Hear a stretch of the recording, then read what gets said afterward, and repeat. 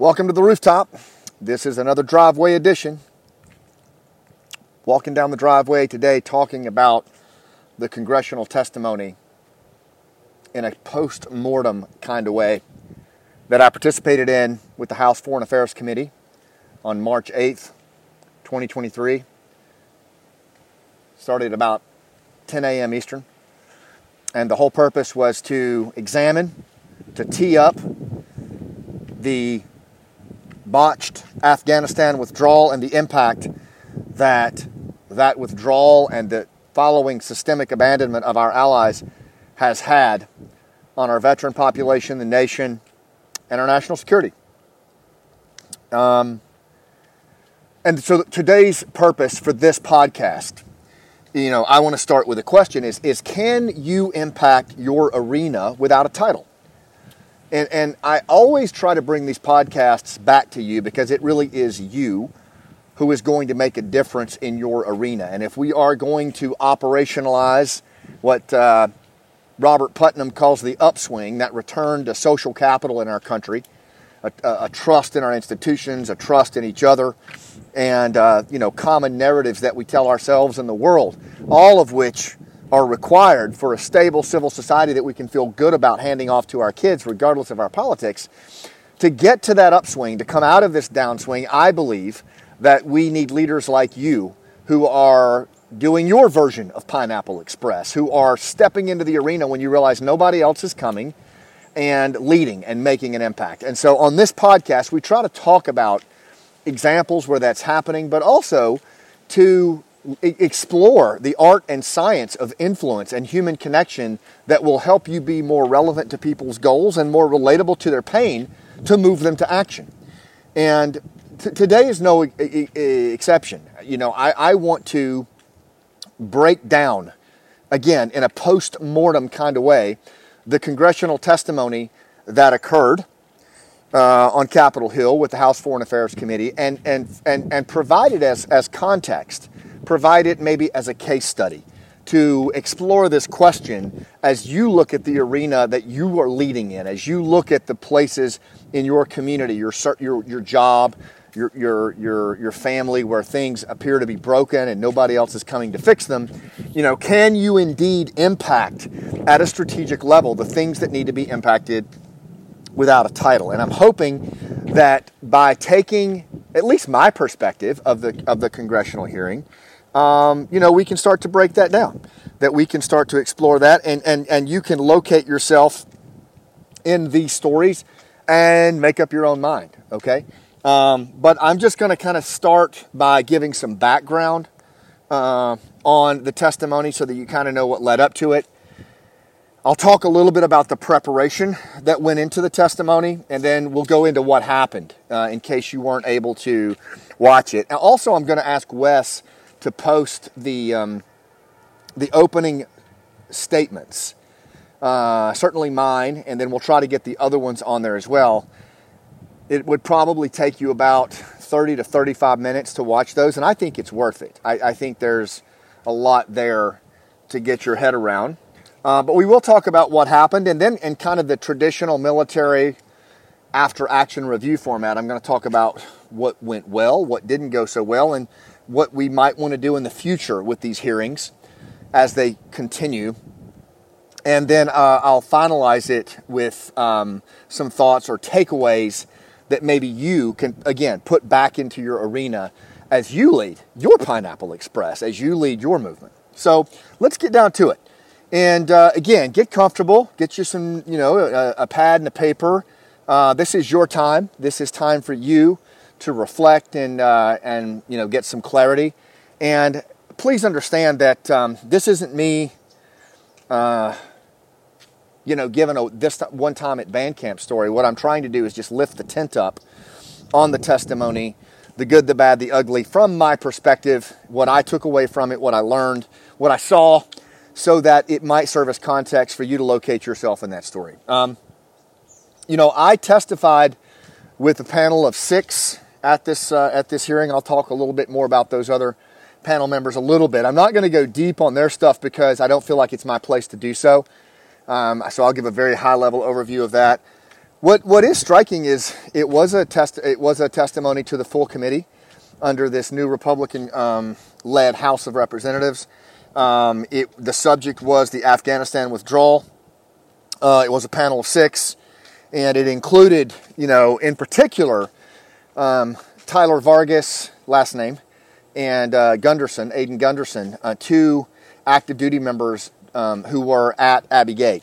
And if you've seen Tyler's testimony, you know how compelling it was, how impactful it was. He lost an arm, a leg, a kidney, and according to his testimony, had the sniper, or as a sniper, as a Marine Corps sniper up in the tower, he had the bomber, who he believed the bomber, in his sights, and never got approval to fire as hard as he pushed.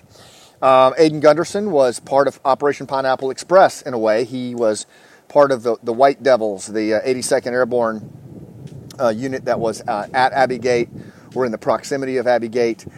And it was his company commander, Captain Red Sunglasses, and his first sergeant, Jesse Kennedy, who really led the other side of Pineapple Express to go down to the 4-foot hole in the fence, link up with our pineapples as they moved through the open sewage canal and presented their bona fides, and then pulled them through, counted them through, and then put them on an airplane, took them across the airfield, as it's described in Operation Pineapple Express. So it was so cool to have Aiden sitting to my right there and to, kind of fill in that other side of what happened on the ground.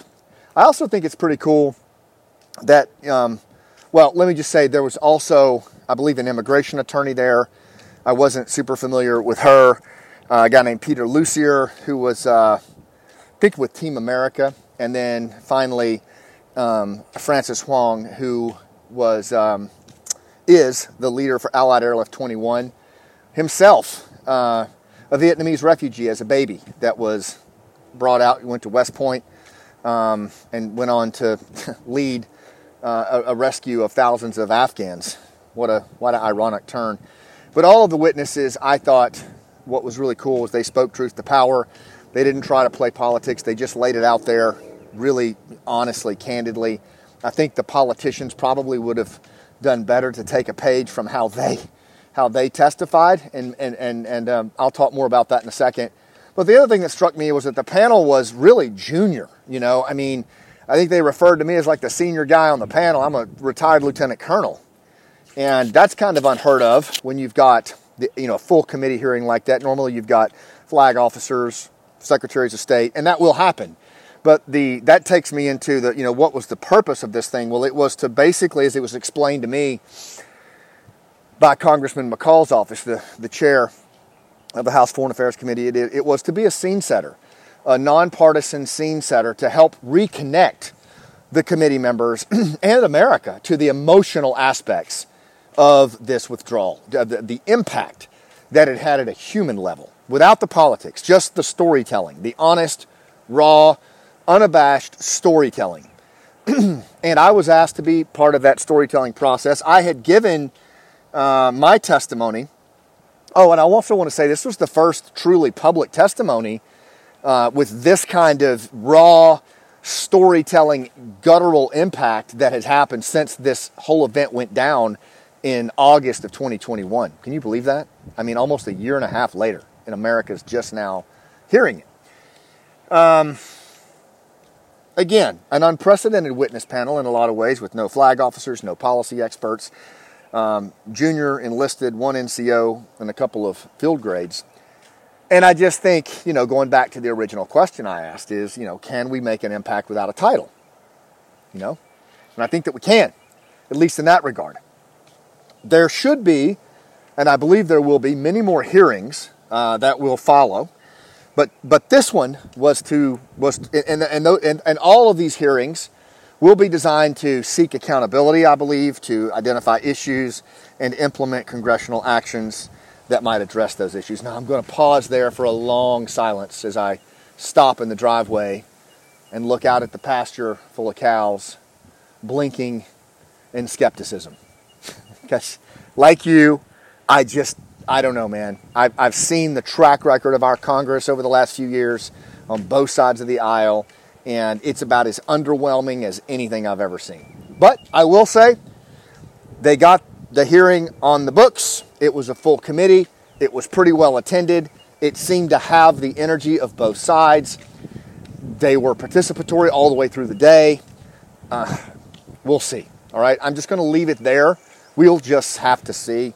And I hope that anybody in Congress or any staffers who may happen to pick up this podcast and are listening, please know that the veteran population, the families of our military fallen, our military families, they are watching right now.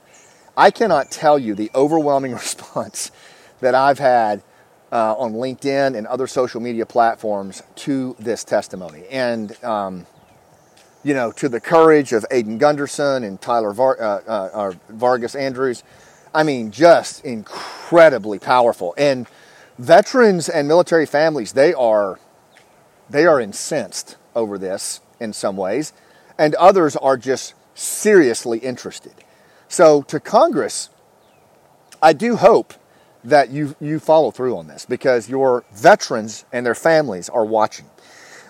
And they are watching with a bit of a jaundiced eye.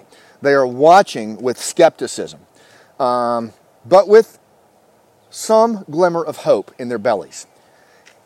What happens with that is up to you, Congress. What happens with that is up to you. I'll tell you that right now. I'm calling it out. And we will know if you balk. We will know if you punt. We will know if you equivocate or politicize. We're going to know, because veterans are indeed the moral compass of this nation. It's why I belong to the Moral Compass Federation of 20 some odd volunteer veteran organizations, because I do believe we are the moral compass for the nation, and we're watching. So we'll see. A little bit of a divergence there. But so getting back into the fact that there should be more hearings, and the idea, again, is accountability, but also looking for where the issues are and then putting measures in place to address those issues. Now, my question to you is, if this was designed to be a bipartisan scene setter, how do you think we did? How do you think the panel did in its efforts to play our position and set the scene, to create an emotional connection to the committee and to the American people, and to remind us all of what it means to honor a promise and how far we're willing to go to do it, and where the gaps and shortfalls are on that as a nation? Did we set the scene for more hearings to follow in a way that is compelling and that lends itself to substantive conversations that will follow with people who are deeper on the policy, deeper on the responsibility kind of front? I'd like to know. I'd love to know, either in comments to this podcast or on social media platforms, or if you want to tee this up in your own podcast. I mean, I'd love to know how we did. So that's kind of the background. Now let's get into a little bit on the preparation front. One of the things that I always teach in my rooftop leadership business and which is my for-profit, on intentional purpose-based human connection to overcome trust gaps, and then also on the hero's journey front on the nonprofit side, where I teach warriors and family members how to find their voice and tell their story. One of the things that is always consistent in that realm of human connection is preparation. I believe that influence really comes down, 2/3 of your influence, objectives, and outcomes are really built around how well you prepare. And this certainly was no exception. The preparation that went into this testimony for everybody involved was enormous. And I'll tell you a few things about the preparation. First of all, I had been asked, as had many of the veteran volunteers, to give a full interview to Congressman McCall's team as they were putting this testimony together, as they were putting these hearings together. There's a ton of information on the record from all of these volunteer groups, which in a lot of ways, that's unprecedented. I mean, you talk about, we always talk about private-public partnership and how the citizen can be a partner with the government. Well, this was on full display, I think. And that's why I'm always saying, what's your Pineapple Express? Because I believe that our veterans showed us what leadership looks like in a trying time when institutional leadership fails and nobody else is coming. And a lot of veterans gave full interviews on the lead up to this thing. I frankly had some reluctance to testify. I offered to do it.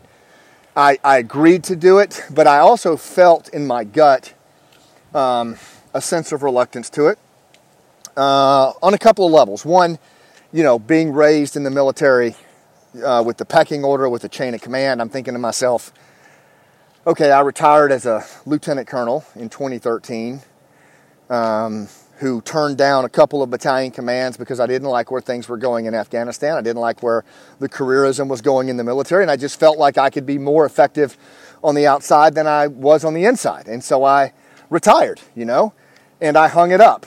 And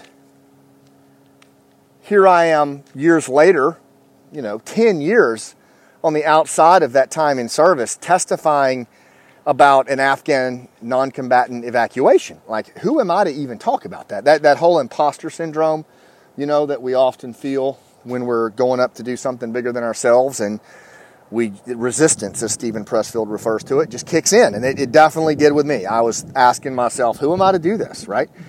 But there was also some cautions that I had received along the way, ever since this whole thing started, by mostly flag officers, if I'm being honest, who felt like they were doing me a solid.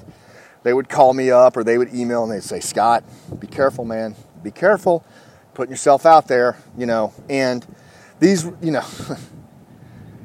most flag officers that I know from the War on Terror are very measured individuals. They're very measured.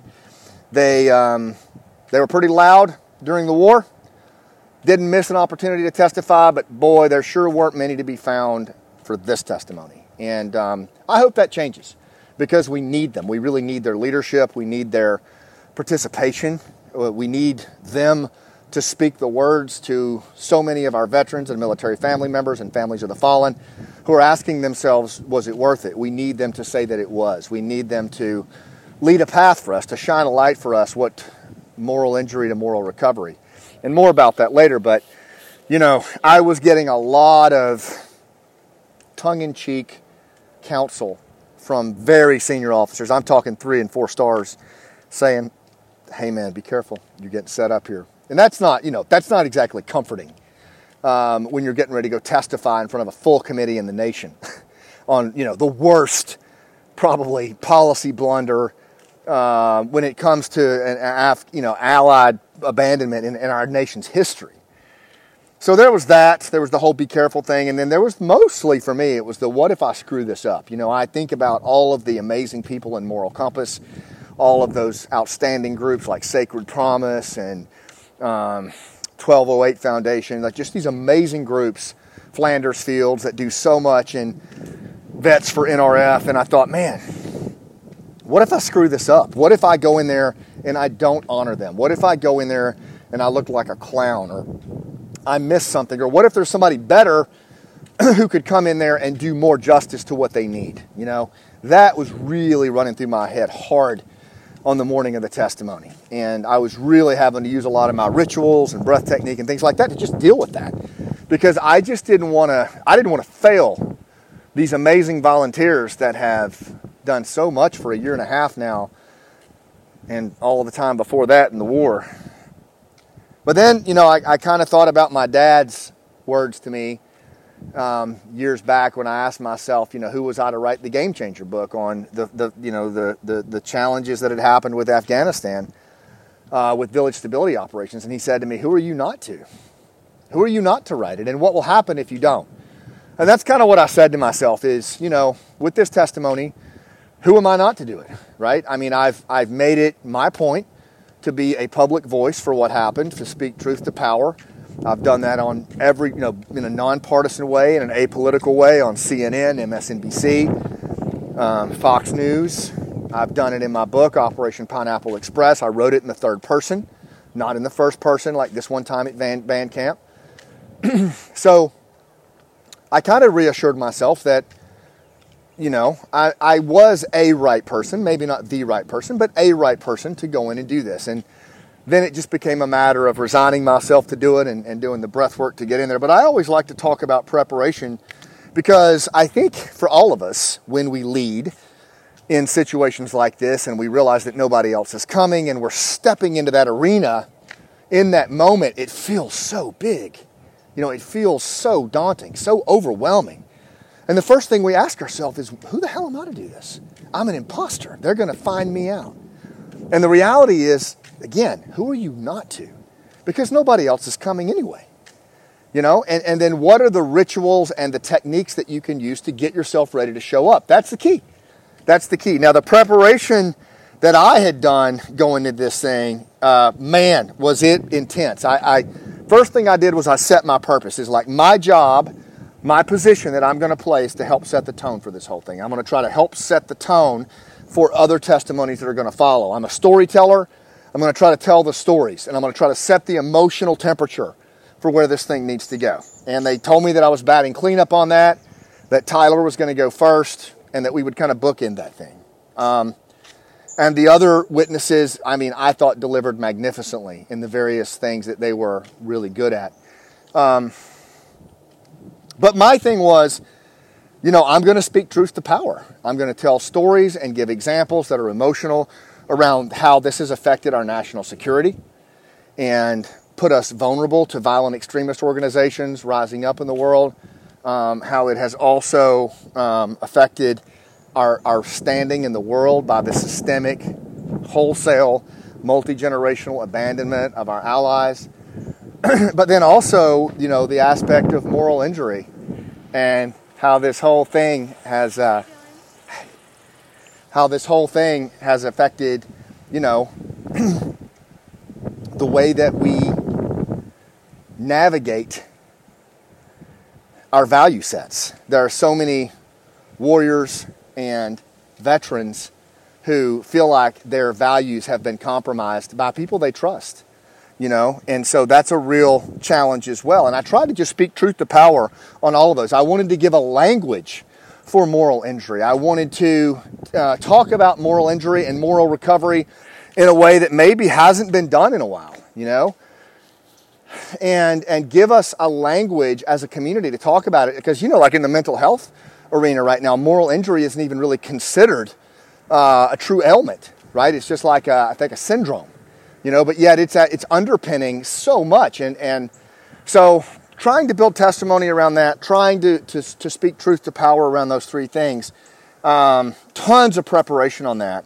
You know, normally, according to my friend Anna, who was so helpful with the testimony, she says that like normally you get like 90 days to prepare to go to Congress. You know, you meet with the different members and there's just all this work that goes into it, murder boards to get ready. We had like 9 days, if that. I mean, really, it came down to like 4 or 5 days. And I just want to throw a special thanks out to Moral Compass, the volunteers within Moral Compass, Tito, Amy, Anna in particular, Jimbo, you know who you are. The way you guys stepped up, the hours and hours you spent on the weekend, the time you gave to us to make sure that we felt safe in that committee room. Also to Special Ops Association of America, you guys are the heat.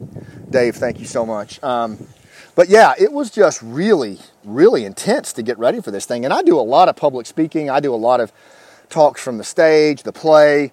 But I'm telling you guys, like, this workup was intense and it really wore me out.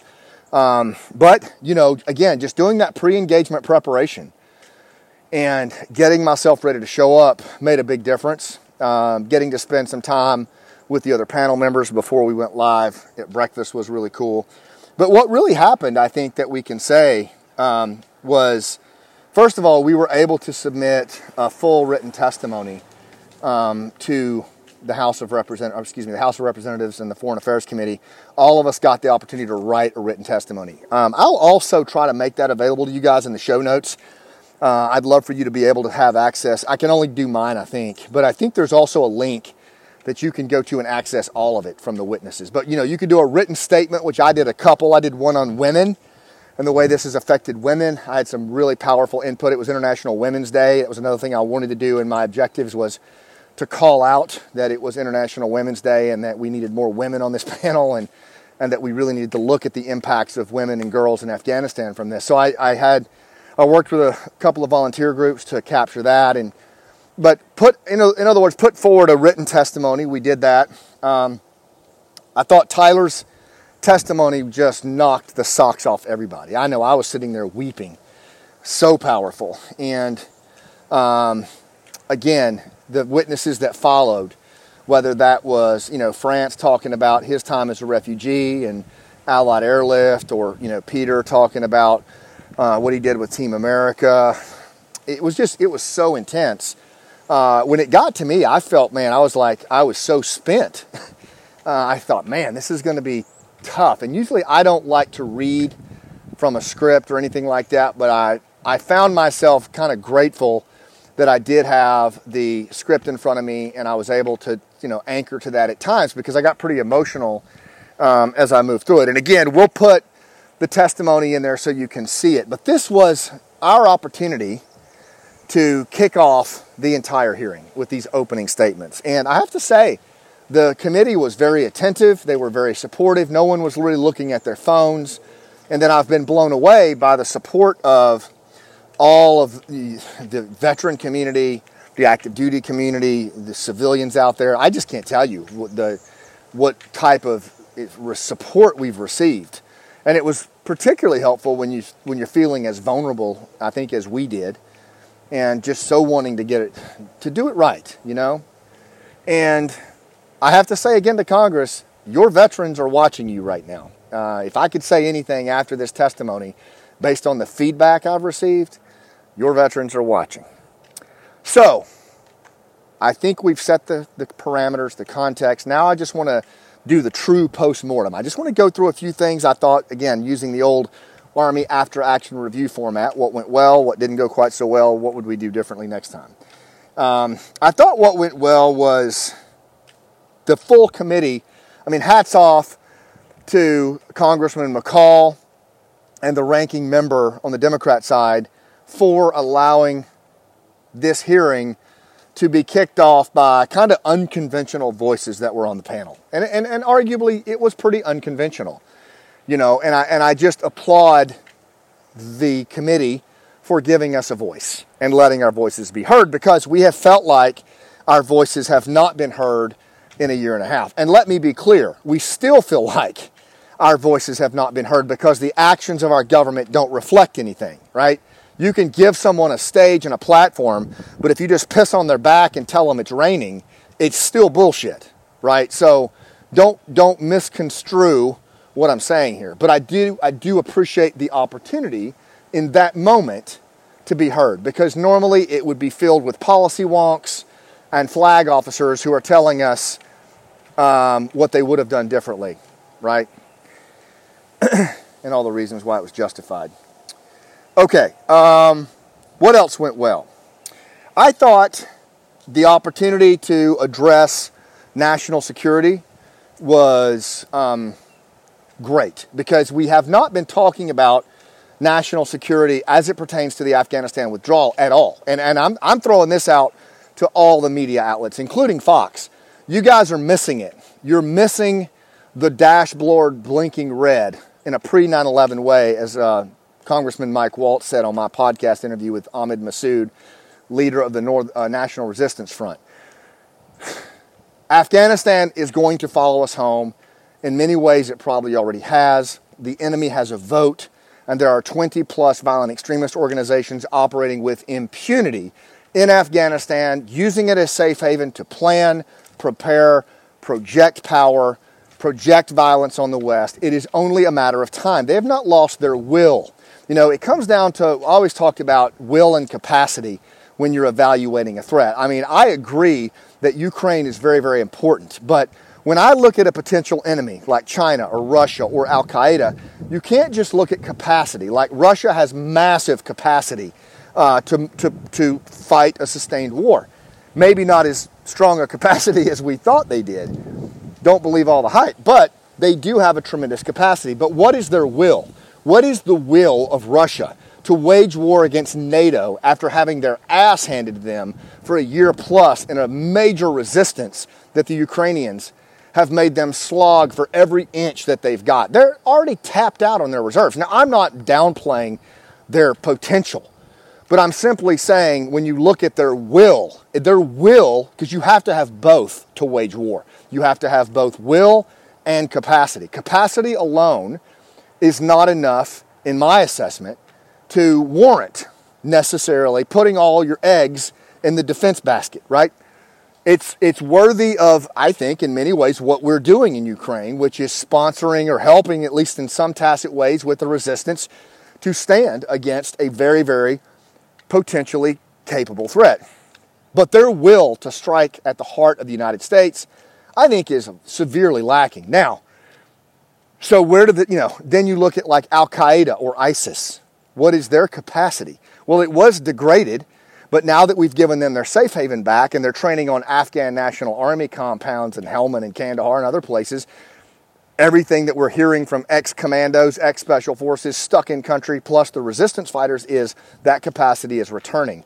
And what's their will? Oh my God, their will is over the moon, right? Let's not forget the clarion call that went out to jihadist groups and donors and supporters all over the world when the Soviet bear fled Russia with its tail between its legs. That was nothing compared to what happened here, right? So this has energized and mobilized the Islamist, not Islamic, Islamist fundamentalist donor base around the world.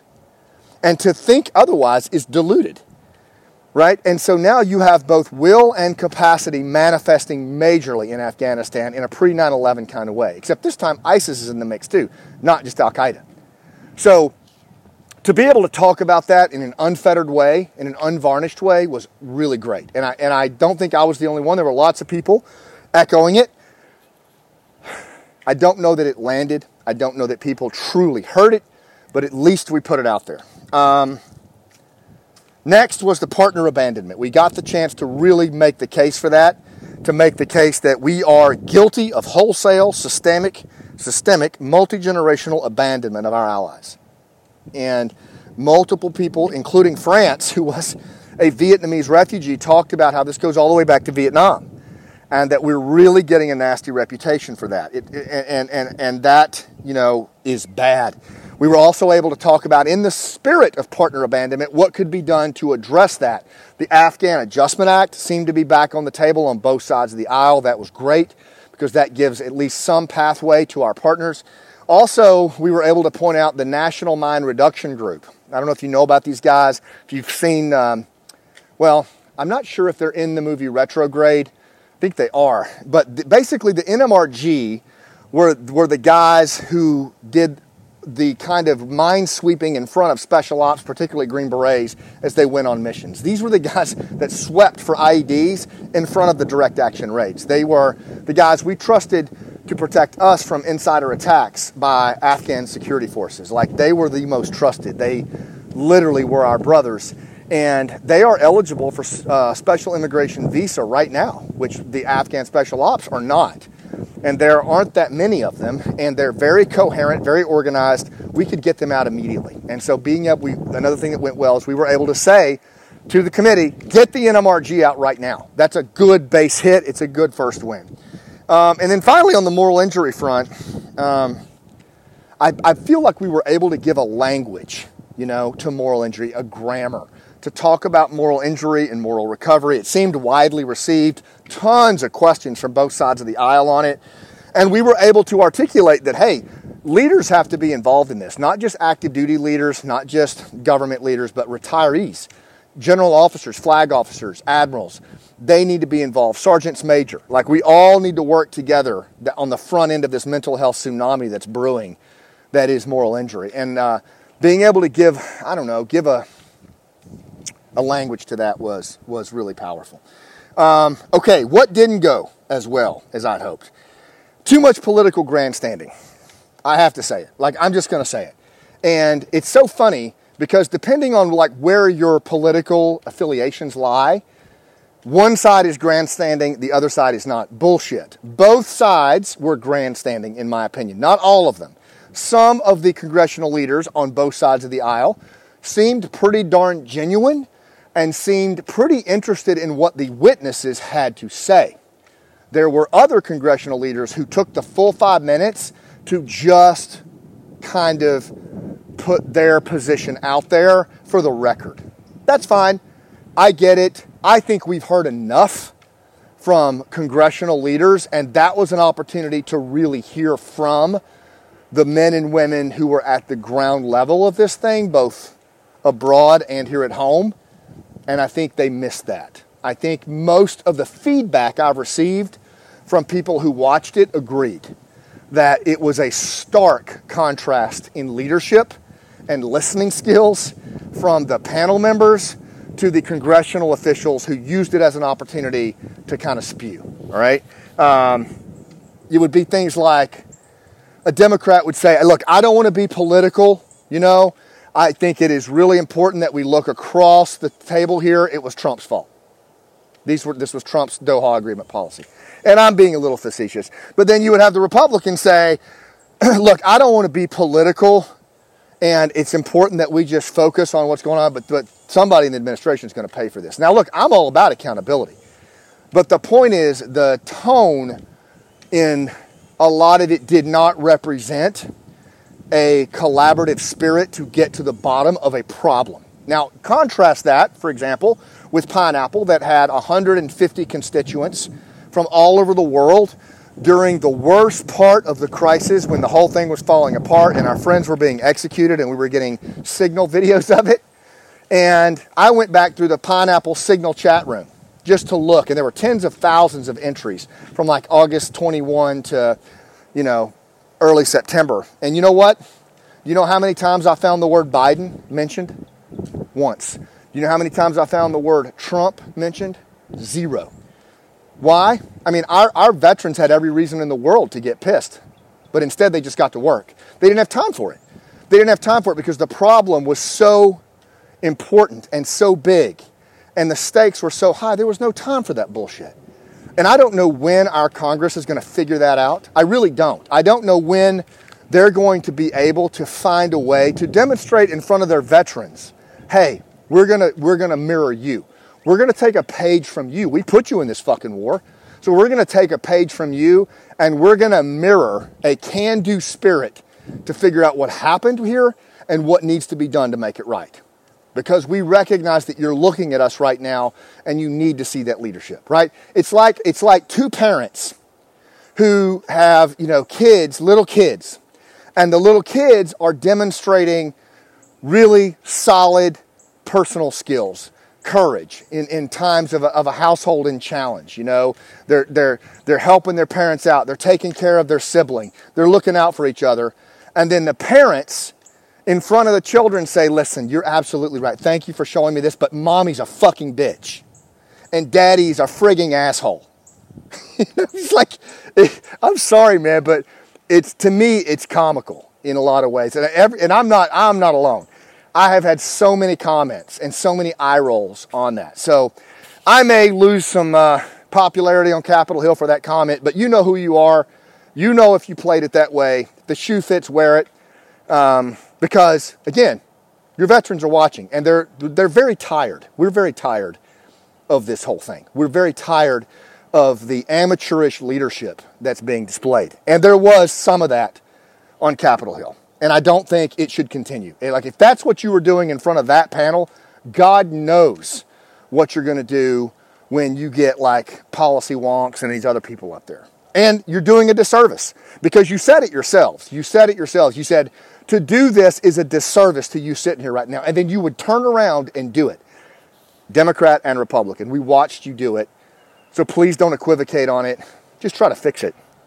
I thought there was wasted time getting comments on the record. I think I've addressed that. Congress, here's a clue. I just kind of take this for what it's worth. You've probably had plenty of time to say what you have to say. You might want to think about the questions that you ask to the people that carried the load for you. That's how I think this testimony could be really powerful, is load up your panels with more and more people who were at the cutting edge, who were at the tip of the spear, who experienced this, and just ask them thoughtful, open-ended questions that let them say their story. And shut the fuck up. And just listen, right? Because they have something to say. And, I was taught in the military by my father as well that the best leaders are the best questionologists. And I didn't see a ton of that during the testimony. And I think we could get a lot better. I didn't think there were enough questions about the actual withdrawal and the role that veterans played with active duty members and vice versa. That really surprised me, and a lot of other people too. I was genuinely expecting and did a lot of preparation around how Pineapple Express worked, how we used the open sewage canal and the 4-foot hole in the fence, and pre-vetting using baseball cards and Signal app and collaborative chat rooms plus one-on-one conversations. The value proposition that even though many of the active duty members at the gates were staring at a sea of thousands, a lot of the veterans groups knew who these at-risk Afghans were, where they were, and they trusted in us enough to move them responsibly and present them for being pulled in, right, in a vetted kind of way. That never came up. It never came up. And I think that's a big miss on this testimony. That needs to come up. So if they need, House Foreign Affairs Committee, you might want to think about bringing in some more panelists that can speak to that. Like how that private-public collaboration happened and where it didn't, but it's important. It's a huge part of what went right and what went wrong and what's best in America. But a lot of us were genuinely surprised by the lack of either interest in that and again, I think this is where grandstanding got in the way. Everybody was so anxious to have their shit heard that they didn't ask questions like that, and I think that could have been better. I have to say it because I got a lot of feedback on this. Congresswoman Titus's comment about why didn't you guys state something earlier before the Biden administration and then you would have had a lot less to criticize. Congresswoman, if you knew how much feedback I got on that question, you would not believe it. To include a Gold Star spouse in the room who literally stood up when you said that. It was offensive, frankly. It did not come across as a bipartisan question. It came across as very partisan, very condescending. I did answer your question, Congresswoman. I went back and provided a more thoughtful answer, which was essentially we were too busy living our lives and trying to put the war behind us because of what you asked us to do. And you weren't in there to hear that because you had already left after you'd made your comments. I would be happy, Congresswoman, to have you on my podcast and debate that question and anything else you'd like to talk about because you strike me as someone who truly cares about this. So let me know. Have your team contact my folks and we will make it happen because I think a lot of Americans would love to hear your thought process on that question and where we go from here. Let's see. What do we need to do better? What can we do for future hearings? I think we need more women on the panel, to include Afghan women, to talk about how this abandonment has affected that at a human rights level. I think we need more human rights experts to talk about the human rights crisis that's going on there. If the TV cameras aren't there, it didn't happen. That's not good. We are violating our American morals by allowing this humanitarian crisis to fester. And the American people, they need to know the gravity of this humanitarian crisis. I think we need to focus on true accountability, not this I got you stuff. True accountability. Who's responsible within the State Department? Who's responsible within the Defense Department? Like real accountability. What went wrong so that we can then pivot into what needs to happen to fix it. Like the Afghan Adjustment Act, like addressing how we're going to help our most at-risk Afghan special operations partners, both in Afghanistan, in third countries like Pakistan and here. I think you need to recognize the volunteer groups. There's a lot of volunteers that have cashed in their kids' savings funds, that have gone through all kinds of mental health issues, that have lost their jobs. I think congressional recognition of those volunteer groups, even if it's a blanket recognition, needs to be part of what this hearing does. Focus on the National Mine Reduction Group. I've already talked about that. You talk about a base hit, that's something that could happen immediately. That's something that could be done right now. They are eligible for SIVs, special immigration visas. They're coherent. They're well organized. The 1208 Foundation can move them immediately, like in terms of if they work with the government. Let's get that done, right? That if you're serious about asking us what can be done, and there is not a group that's more at risk than those guys because they risked everything for their American special ops partners. I think the final thing I would say that needs to happen next is Department of Defense really needs to lean into moral recovery. Going from moral injury to moral recovery. This injury on the soul, this violation of what one knows to be right by the people we trusted. Our leaders, according to Jason Houck, our generals are AWOL. We're not hearing from them. We need to hear from them, both active duty, National Guard, Reserve, and retired. We need our generals and our admirals to lead us in this moral recovery space. Help us make sense of this. Help us make meaning out of our lived experience. These are your NCOs and enlisted and junior officers who served you faithfully. Now's not the time to go silent. It's just not. And I realize that that's hard to hear, but we need you, and we need you more than ever. So I think Congress, looking at that, and some kind of, I know they don't have oversight. They have oversight of state, which will be, hopefully they'll really get into some accountability there. They don't have oversight over the military, but they can certainly make strong recommendations, and they can say it right to General Milley, right to Secretary Austin, and I hope they do. Okay, takeaways. We're going to bring it back to you. Again, going back to that question, right? That question that I asked at the very beginning of this podcast, which is, can we impact without a title? And I want to take some, hit a few takeaways. I believe that we can. I believe that we absolutely can. I believe that we still have a voice in what happens in this country. I do believe we're on the edge of an upswing. I do believe that there is an opportunity to move into better days of increased institutional trust in our neighbor, and narratives that we share, that we tell each other, and that we tell the outside world. I believe we can still influence strategically without a title. We don't have to have a title to do that. And if you look at that panel, if you look at how, and I know Sergeant Tyler Vargas has a title, but his level of strategic influence far exceeded the rank that he carries on his uniform in his final days as a Marine, right? And my point here is that all of us have the ability to influence at a strategic level, and it's our story that encapsulates our lived experience, the repurposing of our struggle, the generosity with our scars that gives us the ability to influence. If you look at what Tyler did and what Aiden did, they told their story. And they told their story with complete authenticity, with relatability, and with vulnerability. And as a result of that, there's no ceiling, there's no limit to how you can influence and impact people, right? But preparation is everything. How we prepare for those moments. We can't just casually walk in the room. We can't read off our slides. We can't just worry about what people are going to think when we talk. We have to speak truth to power. And to do all of that, we have to prepare, right? Because resistance will kick in. It'll tell us you're not the right person. You're not worthy. You're an imposter.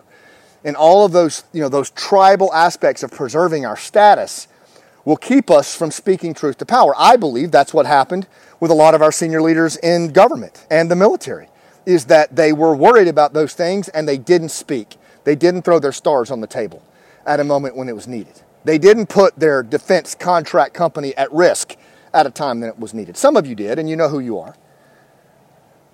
I believe storytelling matters now more than ever. If you are truly wanting to make an impact bigger than yourself, I believe you have to train to become a storyteller, a strategic storyteller, a warrior storyteller, someone who is generous with their scars, willing to repurpose their struggle in the service of others through the stories they tell.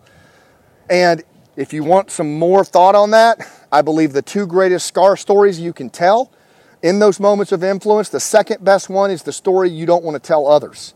The stories you don't want the people in that room to hear, that are going to make you feel uncomfortable and vulnerable. But the most impactful, the most service-oriented stories you can tell that will have the greatest good and accelerate trust the most are the stories you don't want to tell yourself. I guarantee you, before Tyler started telling his story, that if you looked at his face and if you listened to his emotions, it was a story that was hard for him to tell himself, to relive again. But his generosity was so deep. His love for his country and his countrymen so deep that he was willing to repurpose that struggle, that terrible time, that memory of being thrown 12, 15 feet in the air and every part of his body having a ball bearing in it. He was willing to go back through that journey in the service of others. That's what storytellers can do. And that's what the country needs more than ever. We need the collective voice from you as it pertains to this particular issue, so I hope that you'll keep the pressure on. When we go into rooms that are high stakes, high impact, we have to be intentional. We have to think about the goals that we have, the goals of the other party while we're there, and really set our intention before we walk in the room. Where we put our focus is where the energy happens and where things happen. And then being specific. It wouldn't have done us any good to go in that room and just talk in generalities, to play it safe, like normally happens in those hearings. We had to be specific. We had to talk about what was at stake. We had to talk about the Afghan Adjustment Act. We had to talk about being on the front end of a mental health tsunami. We had to talk about Brad being found dead in a Mississippi hotel room. and being willing to climb that ladder alone when you do this. People are going to throw rocks at you. People are going to not be your friend. People are going to push away from you because you're holding up a mirror to them. And being willing to go up on that rooftop by yourself, that proverbial rooftop, and tell your story, even if nobody comes along, is probably one of the hardest things of all this. But the reality is, if we don't, stasis is for amateurs. Staying still, not moving, that will get us killed quicker than anything if we're trying to create a movement, if we're trying to inspire people. Because at the end of the day, national security, partner abandonment, moral recovery, they're all on the table now. They're all on the table, and we can now hold Congress accountable to a language that we've helped them understand. That was our Pineapple Express, right? And for me, that's where I'm going next. From here, if you're wondering, if people have asked me, like, okay, now what after the testimony?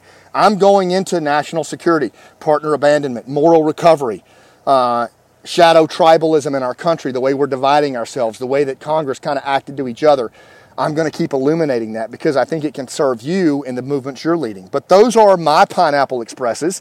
I'm going to use Pineapple Express to address those things. The Hero's Journey, my nonprofit on storytelling, and our play, Last Out. You're going to see me pivoting hard into the play.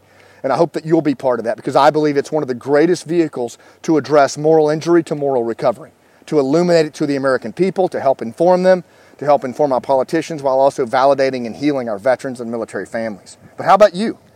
Right? As you look at your life and you realize that nobody's coming, that piece of cheese that's laying on the floor in your arena that's starting to stink the place up, if you don't pick it up, nobody's going to pick it up. So where will you step into the arena? When will you step into the arena? And what's your Pineapple Express?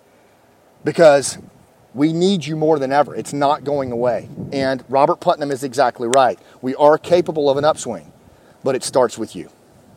Thanks for what you do. Thanks for all the support you showed us in testimony, and I'll see you on the rooftop.